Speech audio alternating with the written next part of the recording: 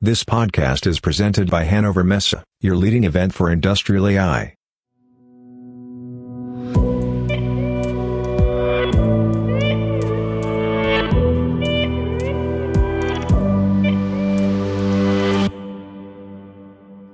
Hi there, and welcome to a new episode of the Industrial AI podcast.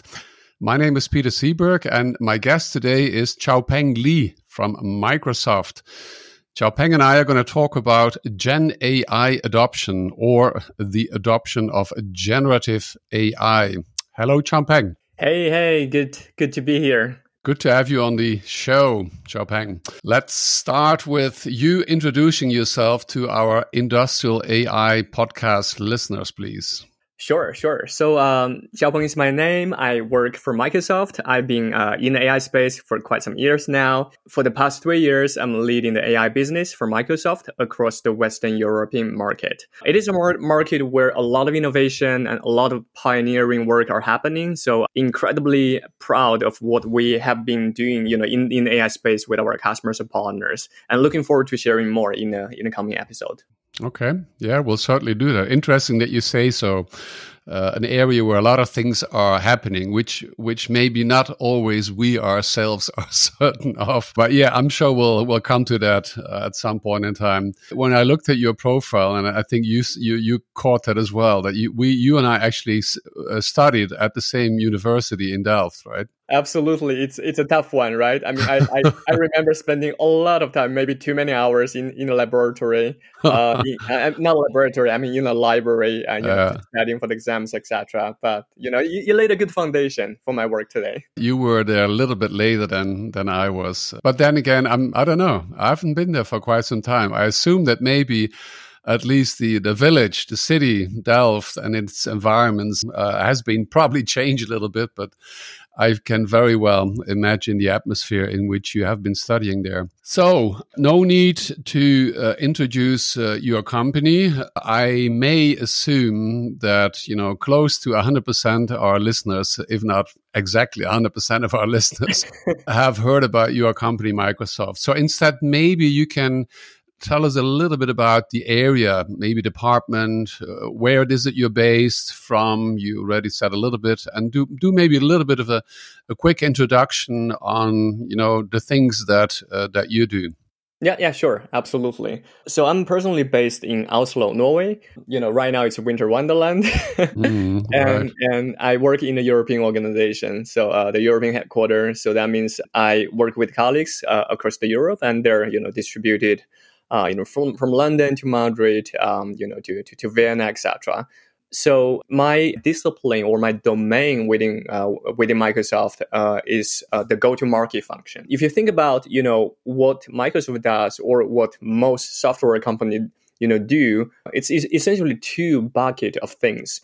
The first bucket would be developing the products, right? That's everything from understanding the user needs to design, to development, infusing AI, data science, whatever. And then the second part is really to bring the products to the market, right? And that's everything from, thinking about how to maybe land the value proposition to different industries, to different segments, to different personas through events, content, campaign, but also how you do sales, right? Everything from, the conversation with executives and the conversation with the key decision makers and even the hands-on professionals. And also, in terms of how you deliver your product and services to the customer in what we call the customer success stage of our business. And the last piece is really also working alongside of our whole partner ecosystem. On one hand, enabling them on our latest product innovations so they understand how to, make the best out of them. On the other hand, also jointly go to market with them, right? So that we bring products together with their services to serve our joint customers. Very good. Sounds a little bit like what I've been doing during the 90s for a company called Intel. And what I assume we were doing at that time for Intel was very interestingly in that maybe there's a stronger overlap, because in that case, it was about selling, a piece of hardware like a chip, Intel Inside. and we couldn't, although it was the Intel Inside, we had to, make people believe, convince people why they would need to buy a PC notebook with Intel Inside. And we would go through software, it's like, why would you need it? We don't want to go too much in detail. And you do the go-to market for whatever is AI-based products for Microsoft, or? Yes, I'm leading the AI go-to-market strategy for Western Europe. My primary focus is on Azure AI. So that's our cloud platform, right? I mean, Azure is our cloud platform. And the vast majority of our AI platform services are inside Azure. But what has happened during 2023 is that we have now also infused the AI into pretty much, every product and services we offer from Microsoft. I was going to say, right. Yeah. Now everything is AI, right? Yeah, absolutely. And personal opinion, I feel like, we are sort of, transforming from a cloud company into an AI company, if I dare to say so. And my point is that in our cloud infrastructure, you have AI infused. On the platform layer, we offer a lot of AI platform services and tools for developers and data scientists, machine learning engineers. And then on the software layer, we also have different off-the-shelf products which are, enhanced and infused with AI and which are, ready to use, like all the co-pilots, right? We've been launching, co-pilots almost every month in 2023. And most of them are powered by, large language models and other advanced AI technologies. Very good. Just out of modesty, I believe you had suggested that we should be not spending too much time on you as a company, as Microsoft, and that is okay. And also as a message to the listeners for here, this is not going to be a sales talk by Xiaopeng for buying Microsoft products. That's not the idea. We're gonna learn. We're gonna learn from Xiaopeng and gonna ask him, what it is that he has seen, that he is seeing as part of his job being in the market. So let's start maybe with a specific question. If you hear people say that ChatGPT is the iPhone moment for AI, how would you react to that? So, I have sort of mixed sentiments around this comment, right? I think, when ChatGPT first came out, in November, and then, he has really propelled a lot of excitement and discussions and momentum in the market, especially at the beginning of 2023. And in my head, it's a killer application, right? I mean, before ChatGPT, there has already been years of research on transformers and, large language models, especially in academia or in more closed doors of research labs. But ChatGPT is really the application which brought a large language model and wrapped that into a simple interface and make that accessible to anyone, right? So I think that's the beauty of ChatGPT as a killer application. But if you look at the iPhone, it's really an ecosystem because, it's not only the hardware itself, it's the app store, it's the entire operating ecosystem. So that's why, at first I was a bit skeptical when people talk about, ChatGPT, it's the iPhone moment for AI. Maybe from a, hype democratization point of view, yes, but not necessarily from an ecosystem point of view. But that's changing, right? Because 2 months ago or 3 months ago, OpenAI, they announced the GPT store. I think they just made that available. They did, right? Yes, a day or two ago, yeah. Mm-hmm. Exactly. So now it's different because they're actually creating an ecosystem. And I think, they have this huge ambition to actually maybe turn the GPT store into a new type of, ecosystem where everyone can build new GPTs. And they're like mini applications within ChatGPT, right? More specialized and for specific tasks. And then you can even, monetize on that. So I think that adds the ecosystem of flavor, on ChatGPT. So let's see how that turned out. But maybe this will actually be the iPhone moment in the AI industry. Very interesting. Maybe just one comment, or just one question, if I may, then, just in this relationship, we're hearing so many things. We're not going to go into the details, but maybe it is interesting, at least for me, it is for listeners to get a feeling for, when should I, listener, then maybe go to this store and what do I find there? And maybe when should I go to what? To Bing or to any of the Microsoft products? Is that a thing you can comment on if you want to? Yeah, I can perhaps just give my personal opinion. Right. Okay. It's not an official statement or anything like that. Mm-hmm. But I think there are a couple of stages. I guess the first stage would be just trying out this new Chat GPT or chatbot thingy powered by large language models.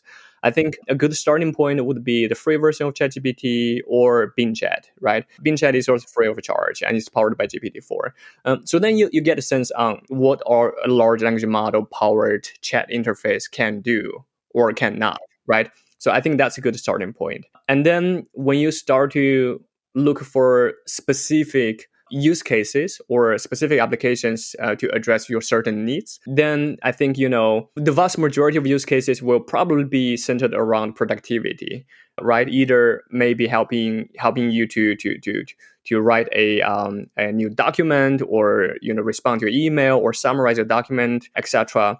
And that can be done, either through the chat interface, ChatGPT or Bing Chat, or you can also use the Copilot from Microsoft, or you can also go to the GPT store and find a specific specialized GPT which might work better for particular data or particular industry. So I think maybe that's the second step, right? When you are looking for more specific needs and wants. Okay, very good. Between those two, and the latter one is then at a cost, right? At least at the moment, right? Which, as an example, I'm doing, $20, I believe, a month, right? Yeah. Yeah, right. I think you need to have access to ChatGPT Premium to access that. Yeah. Right. So, and these are then, of course, only, dear listeners, two options between the originator. I would agree with you. I mean, the technology originated by not necessarily one of those, but the originator, the one that really brought the first product to the consumer. And then, as of course, I believe there's about 500,000, right? Other models, some of other big tech companies like yourself, many open source. But so depending on what it is that you're looking at. Yeah, absolutely. Maybe just a quick comment on that one. I was more answering from a consumer point of view, right? As an average consumer. But you're absolutely right. In the enterprise space, so much is happening, right? All the tech giants, they're infusing large language model into their product and services. And then you have a whole new wave of startups and scale-ups who are really innovating with large language models. Right. No, and you answered my specific question on looking at between Microsoft and OpenAI. So that was perfectly okay. So before we then go into the details, dive in, and then we will be looking at, we are going to be concentrating today on use cases. In the beginning, more general, and then moving towards industrial, because this, in the end, is the Industrial AI podcast.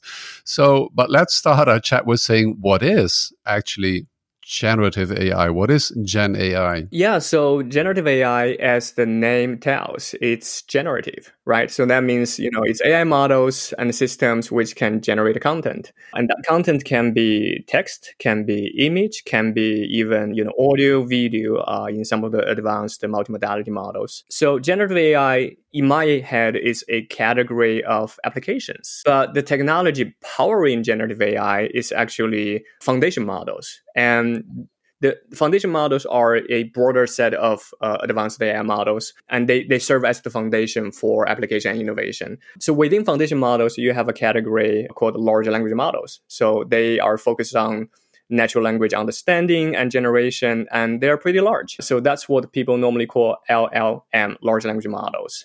At least today they are. Well, most of them are still pretty large. And maybe when we'll talk a little bit technology, not too detailed later on as well. And maybe before I forget, one of the things would be this, part of the development, right? So they may not all stay large. I mean, some of them are growing bigger and bigger and bigger. But then other ones are growing smaller and smaller and smaller, right? So, but that's maybe a thing that we'll talk about later, because maybe you can give us a first idea on, the topic of today is that we're going to learn about the adoption of Gen AI, and we started talking in, I believe, in November, and that's now already 2 months. 2 months gone. I guess in those 2 months, it's almost on a daily basis that we see changes that it's almost impossible. So I'm so much looking forward to learning from you what you can share with us on the adoption of Gen AI. Maybe you can talk a little bit about your charge of Western Europe, but maybe I don't know if you have a global view or a European view. What are the different markets? Which are the markets that are really, taking up, and which maybe less? What are the languages? And maybe what is the data that you have to support your claims, so to say? Yeah. So Peter, that's like 20 questions in one. Sure, I always do that. Yeah. So let's try to unfold, on some of the key topics you mentioned, and please guide me if I, forget something here. Most certainly. Yeah. So first on AI adoption, I think, I had the pleasure to talk to many business and technology leaders throughout 2023 about generative AI. And for me, it's also a huge learning process, right? Every company, every industry is different, but we also see some commonalities. So when I talk about AI adoption, I talk mainly from a enterprise point of view, right? So on the consumer side, it might look different. So in the enterprises, in organizations, when they look into adopt generative AI, it comes in multiple stages. It also depends on the maturity of the company. If they have been working with AI in the past on a more classic machine learning, and they have more competence and knowledge, maybe they would, do multiple things at the same time. But for organizations who are relatively new, they normally start by exploring and understanding, what is generative AI, what is large language model. So of course they started by doing training, but they quite often also develop a internal ChatGPT. So basically internal chatbot powered by a large language model, maybe Azure OpenAI or something else, for their employees to, try out this technology. So then, it basically does the same thing what ChatGPT or Bing Chat does, but it's in a protected, internal, private, and secure environment, for employees to safely explore the technology. So that's quite often the first step. And we see actually many of our customers and partners doing that in the early days of their generative AI adoption. And the second step is when they start to maybe connect this internal, chat interface with their own data. And that's when things get more interesting, right? For example, you can hook up this chat interface with your HR information, with your IT data, and then your employees can actually go to this chatbot, maybe host down your teams or something else, can ask questions about HR, processes or IT policies, etc., without having to navigate, 200 share folders, or internal folders or SharePoint sites, etc., right? Let's stay here for a sec, if I may, because I was going to ask you later, but now we're at the top of it, and then you can move on with answering my 24 questions. This is so important because I feel from the beginning that all of us, more so than, as you say, you concentrate on enterprise. The enterprises would love to, and as soon as they understand that is what they can do, is have, of course, a couple of use cases internally, their own people or their customers, but at least they want to have the models trained, and that's what I'm going to ask you, on their specific information. If it's internal, and that is then the specific thing I'm talking about, is, I want to be very, very careful to have my HR, if it's general information of how to deal, but still, I want to keep it internal. What is today then? Is there one? Are there several ways to make sure that, number one, if people are just trying things out, that they don't need to be afraid that, I just shared a piece of information and now it's part of the foundation model and the world is going to see it. What is the one or the two different ways that enterprises today can actually do so?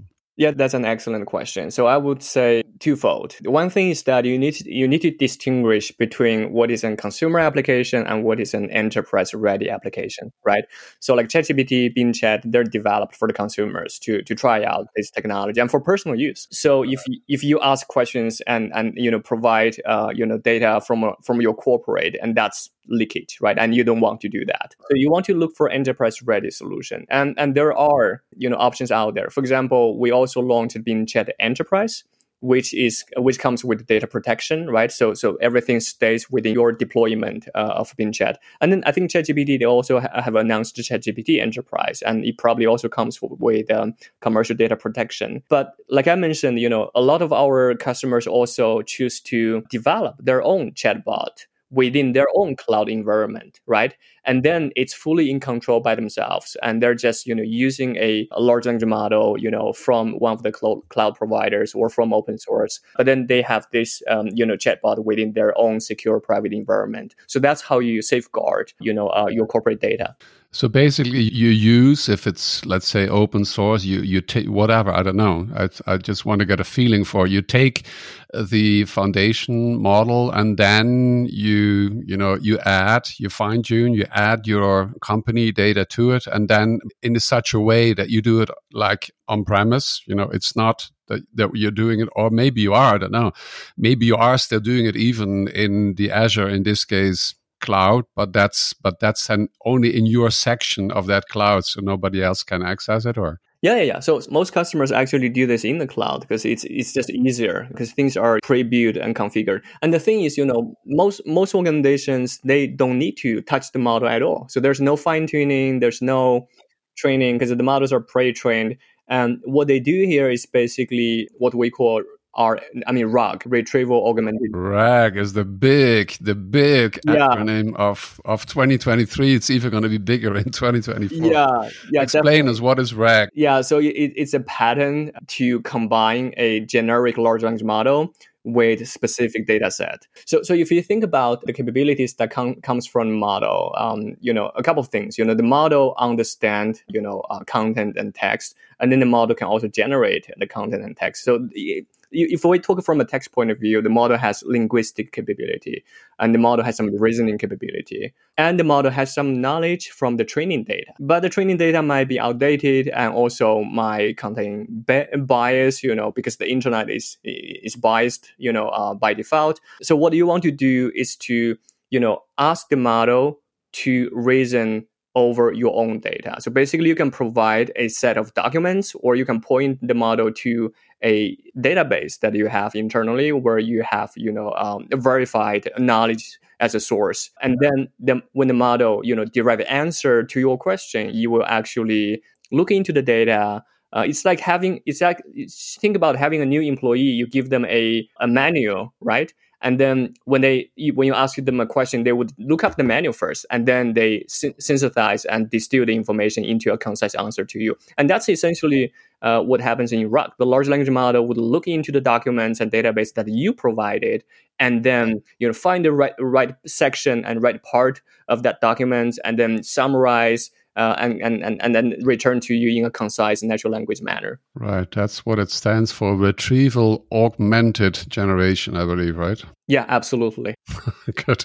Stay with the example of the HR internal. One question then is, so if HR decides they're going to do this, and then one HR employee takes the 1,000 documents, they have, it doesn't matter the number, so they do one-time RAG, and then from the next time on, if then employees are asking questions, do they all the time, each time, need to provide that RAG information as well? Or is it only like a single time, and then so the HR team knows, okay, now the model knows all there is to know about our company HR policy? I think this depends on, how the RAG pattern is implemented at the organization. And to be honest, I'm not a technical expert on RAG myself either. But I think, you have the opportunity to, for example, every time you ask the question to a model, you provide specific documents. You can do that. So that's on an ad hoc basis. But you can also do more advanced RAG, where you connect the large language model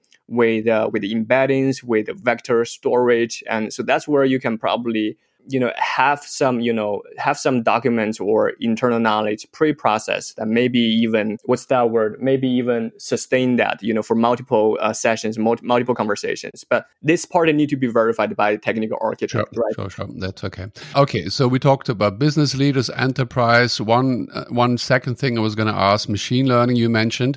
Are we still going to have the original machine learning from the last 2 years, or is everything going to be large language models? Oh, absolutely, yes. So large language model is not going to be the answer to everything. Not the only one, okay.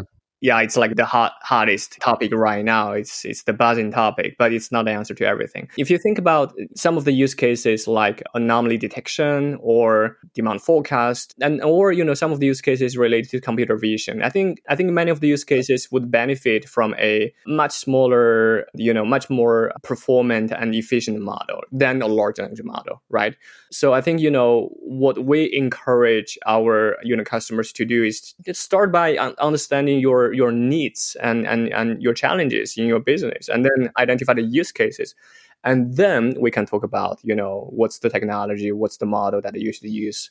I recall, and it was not just on the Microsoft platform. I think the other providers, if they're AWS, Google, all the other ones, do a similar approach and take you by the hand. And this taking by the hand was happening already when I was looking maybe like 4 years ago, 4 or 5 years ago, at the beginning when things were opening up.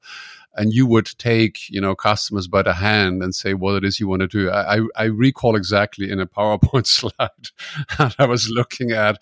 And then below it are all the different algorithms, which some of the listeners know and use them, and other ones do not need to, but they just learn to understand what it is they can do.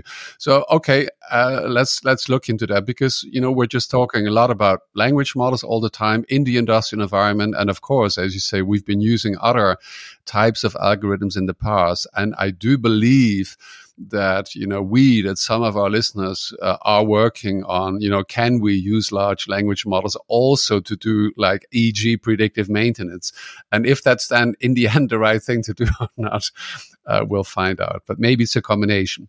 So I interrupted you with you were explaining what it is that you have learned. Where is the adoption of GenAI? Yeah, so I put things into 4 stages when it comes to generative AI adoption. I think I talked about the first 2 already. The first one is basically try out the technology with the internal chatbot, internal version of ChatGPT, if you like. And the second is when you start to do RAG, right? You start to connect that chatbot with your internal data, internal knowledge. And to be honest, just maybe to add a few words on that, when we say retrieval augmented generation, it starts with the retrieval. You're basically retrieving information internally, but instead of doing the more word matching search, you're actually doing conversational search, right? You're asking questions, and then the large language model help you analyze, retrieve, and then summarize information. So that's the first 2, stages. And then after that, organizations normally have built up some confidence and some knowledge around using large language models. They start to look into more use cases. And the third stage, we see quite often, organizations start to identify some internal use cases related to different business processes that they can perhaps, optimize or automate. One example could be looking into automatic processing of internal documents, everything from, invoices to, accounting documents and stuff like that. And we see customers, implementing large language models in maybe the finance or accounting department or after sales department to automatically handle claims and invoices, etc. And this is where, large language model will be combined quite often with a OCR solution or a document intelligence solution. But then in that case, you can not only extract key information from the right documents, you can even chat, and then summarize, the documents. So I think that's essentially document intelligence on steroids with large language model, if you like. And that's about automatic processing of different documents. And then we also see, depending on the industry, organizations using, large language models maybe for log analysis, right? We have worked with a security solution provider, and they have the log from different, physical equipments they have. And they used to spend maybe hundreds of hours, by human beings reviewing the log manually. And now they actually use GPT-4 to analyze that within a matter of minutes and seconds. And then, of course, the model can help you flag where you as a human need to maybe double click and, verify. But it does the sort of the groundwork for you. So I think that's also a good example. And the last one maybe I want to mention is like anomaly detection, right? You can do that absolutely with a more classic, smaller machine learning model. But what we see, some of the organizations within the finance sector doing is they also now develop a natural language interface, and then empowered by large language model, by the way, and then they can actually ask questions, to this natural language interface, this chatbot, which then helps the financial analyst to comb through vast amount of financial documents and then maybe finding the right signals and then surface back to them in a concise manner. And basically, telling them, hey, maybe you need to double click on this particular document because it's marked as high risk based on the analysis. I believe that that's exactly where a lot of research is going on. And we, Robert and I, have heard that maybe, time series, which is the type of data we have in industrial environment, are difficult or maybe difficult to consume for large language models. I'm not sure. And maybe somebody's going to find a solution. But in the end, at least, I would also assume that the large language model is going to at least be the user interface, so the human interface towards the data, where in the past it has been, some kind of algorithm finding patterns, positive, negative, in this case, finding the anomalies, but putting the large language models in front of it, asking and then put it the other way around, making it preventive. So the algorithm, the application coming back to the human and saying, oh, something is going to happen there, right? Yeah, absolutely. And I personally envision more and more use cases going forward will be enabled by a combination of multiple AI models. And like you said, the large language model might reside more on the user side, right? Because it's more about making the interaction between a system and a user intuitive and simple, right? Through natural language. But then, deeper down, maybe you have other models specifically for, demand forecasting or analyzing seismic data. So that's the model running there doing that specific thing. But on the surface, you have the large language model orchestrating maybe multiple deeper models, more specialized models, and then also handling the interaction between the backend system and the front end and user interaction. Okay, so thanks for this introduction into your view on the different steps. Let's move into a couple of use cases, because there is this topic which is close to my heart, is too strongly said, but it's an important topic, and it has all to do with RAG, and RAG has all to do with the human interface. And my feeling is that, and I consuming, as most listeners know, most of, whatever I learn is through LinkedIn. And what's happening on LinkedIn on a day-to-day basis, which, specifically to the development of the large language models, is so strongly around, I would say, the front end. And that's what we just talked about, of communicating with the large language models. And RAG is the big thing. And I think that's in itself perfect. I'm just only asking, the general question is like, should the providers and of the large language models, of which is one, OpenAI, Microsoft, and all the other ones, should the developers not, learn by what it is they and all the other people around are developing on the front end side, and not try to put it in the back end? What I mean is, couldn't we as humans not expect, the large language models to learn the way that is that we want to communicate, rather than that we need to, learn prompting, learn RAG, learn to do ABC, etc. Do you have a view on that? Do you have a view on where that is going? First, I want to just distinguish RAG and prompting, right? Because, RAG is about providing additional knowledge to the model. And maybe in the future, I don't know, with things like Neuralink, you can, help a large language model tap into your... I'm not sure I want to do that, but okay. Yeah, exactly. Yeah, sure. I'm just saying that, maybe that's an alternative in tapping into your human knowledge. But right now, a lot of the knowledge resides in documents or databases, especially company-specific knowledge and data, right? So if you want the model to focus on that, then you need to connect the model with your prescribed source of knowledge. And that's essentially what we do with RAG. But to a question on prompting, it's such a new domain. And, prompt engineering is also rising as a very exciting discipline. It has got a lot of attention, and there are people who claim to be professional prompt engineers already on LinkedIn, right? And people have so many different titles on LinkedIn. Anyway, but to your point on if we want large language models or foundation models in general to adapt to how we communicate as humans and not caring so much about prompting, I think that's going to happen because right now when we leverage large language models for specific use cases, especially if you're asking, let's say, a model to generate an image of certain style, of certain artistic style, certain lighting, etc. You have to be quite specific on describing the desired image you want the model to generate, and that's where we already start to see a distinction. Like I don't want to advertise OpenAI models; they're a close partner. But if you think about Midjourney, their models are super strong and they create realistic and stunning photos and images. But to prompt the Midjourney model, you have to follow certain format and you have to be very concise, and it's not really natural language. You're basically using a lot of comma and use a lot of keyword. But if you do that with the DALL-E 3, for example, the latest text-to-image model from OpenAI, you can actually just use natural language, right? So there you already start to see the difference. That's my point. Well, yeah, very good, very good, very good. And the thing I'm hearing is, or what my brain is kind of hearing, as I like to say, by listening to you, is like it has to do a lot with, almost like with culture as well. I'm from the Netherlands. I live in Germany. You need a certain time to find out the way the people, you were born, I don't know, you studied in Delft, now live in Oslo.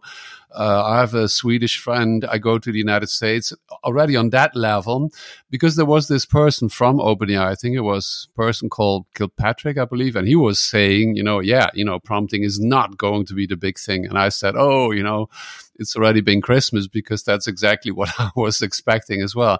But he talks about reading, writing, and listening. Are those the three, which almost sound like, human skills? Are we going to, better communicate as humans as well?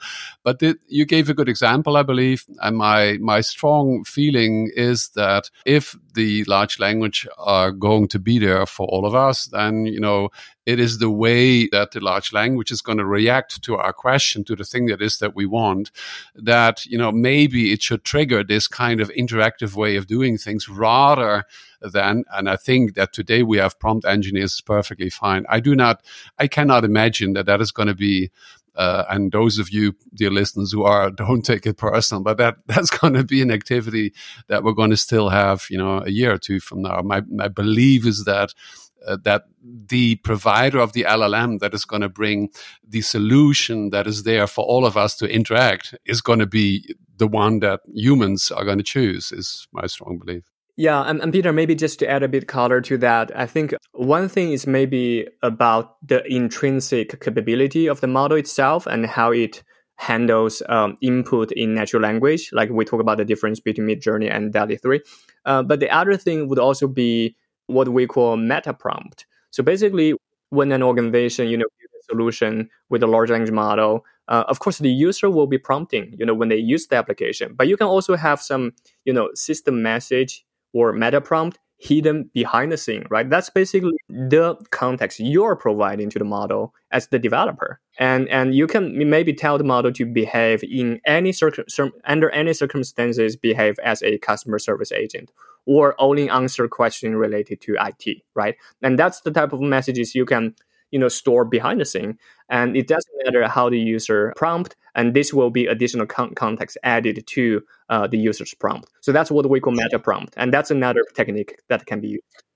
Or then the store that, has just opened. And then, you're going to say, this is, ask Robert, for example. Then, Robert is going to, and that's what Sam showed 2 months ago, right? He is a specialist in company development, whatever it is. You load your information. Exactly. And then you give it to somebody else. And you say, okay, this is the Peter GPT. If you want to, be consulted by Peter, ask the Peter GPT.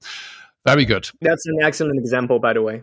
So give us the first example. Share with us, please, Xiaopeng, the first example of a use case where you've run into. Yeah, I think, maybe just to carry on the adoption journey, I talked about the third space now, where customers identify internal business processes and infuse AI into that. And one of the areas that I forgot to mention is really in the contact center space. So a lot of, large telcos or, insurance companies and many other industries, they run large contact centers. And that's also where we see a lot of, use cases being powered by AI, from having a 24/7 available actually intelligent chatbot powered by large language model that can actually, have natural language conversation with the customers.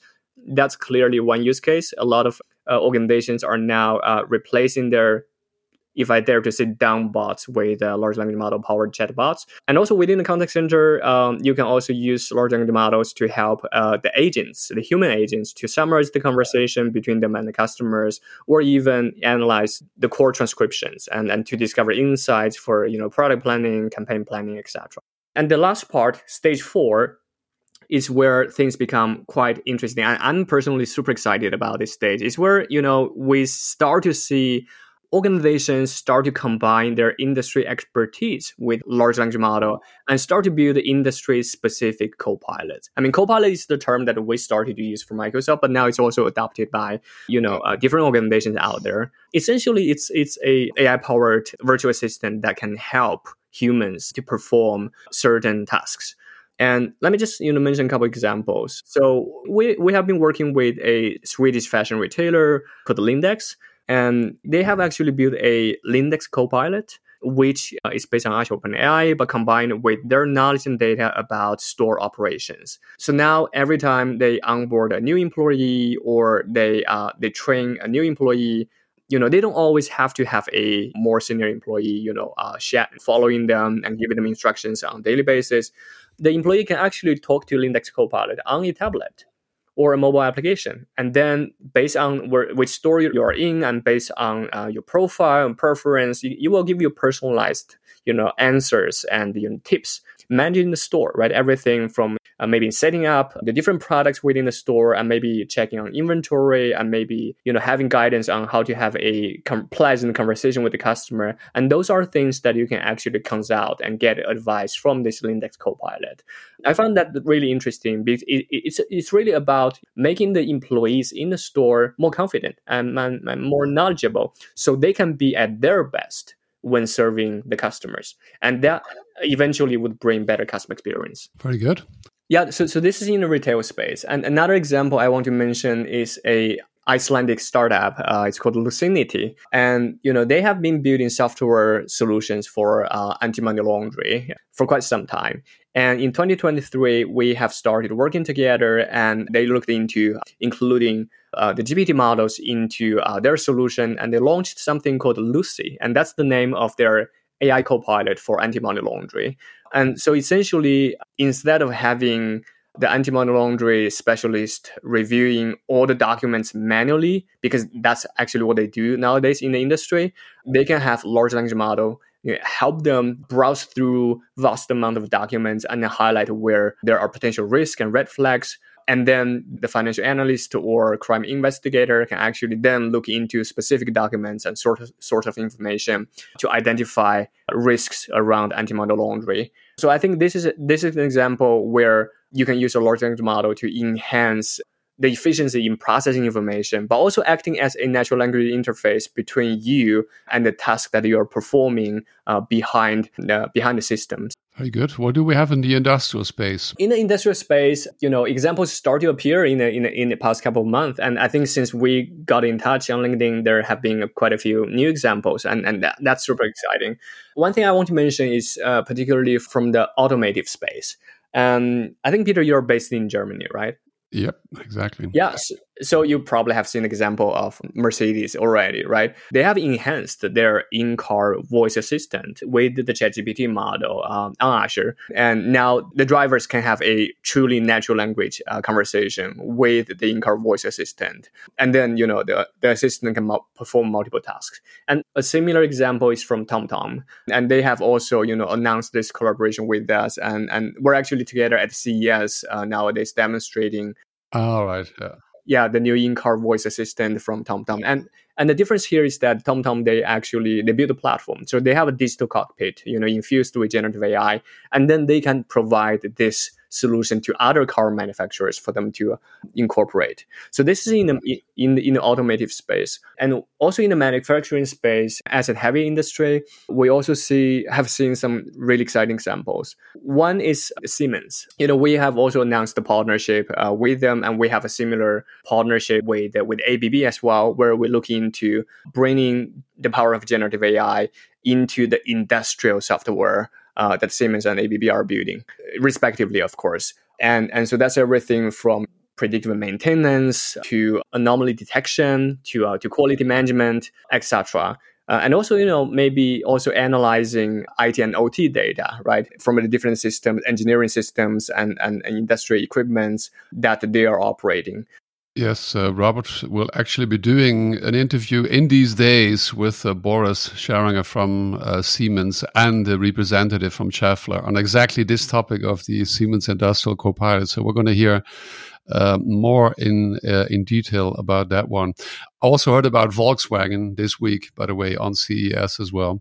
Yes.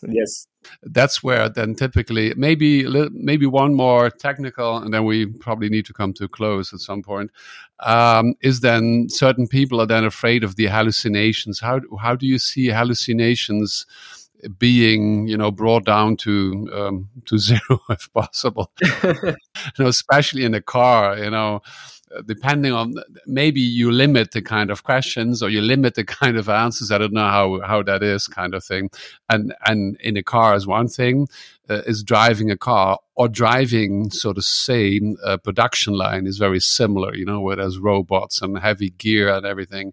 How do we make sure that the potential of the hallucinations with the solution that we use in that kind of environment is going to be, limited or possibly, being brought down to zero? Yeah. So, first, hallucination is an intrinsic challenge within large language models, right? No large language model is free from that. But there are effective techniques for mitigating that. And I think we actually touched upon, two of those already. The first one is really around prompt engineering and specifically meta prompting. So basically, you can set, guardrails around the model already and ask the model to maybe focus on certain topics and avoid answer certain questions. So that's one way. So maybe what the model, maybe you have higher confidence of the model answering questions for certain topics. So you focus on that. So that's from meta prompting. But the other one, which we see even more use, is actually RAG, right? Because that's where instead of asking the model to answer based on its training data or based on the open internet or based on what the model might make up, which is hallucination, you ask the model to answer based on prescribed source of data and information, right? So that's where you provide specific set of verified, assured documents or database for the model to derive answer from. And that's probably by far the most effective technique for mitigating hallucination. Maybe on this one, I just want to make mention one example. Also in the industrial space, it's a company called Cognite. So it's based out of Norway, Oslo actually. So they have been building data platform for asset heavy industry. They started within the energy space, but they're also expanding into other industries verticals. So they have also launched a AI Copilot together with us for industrial data.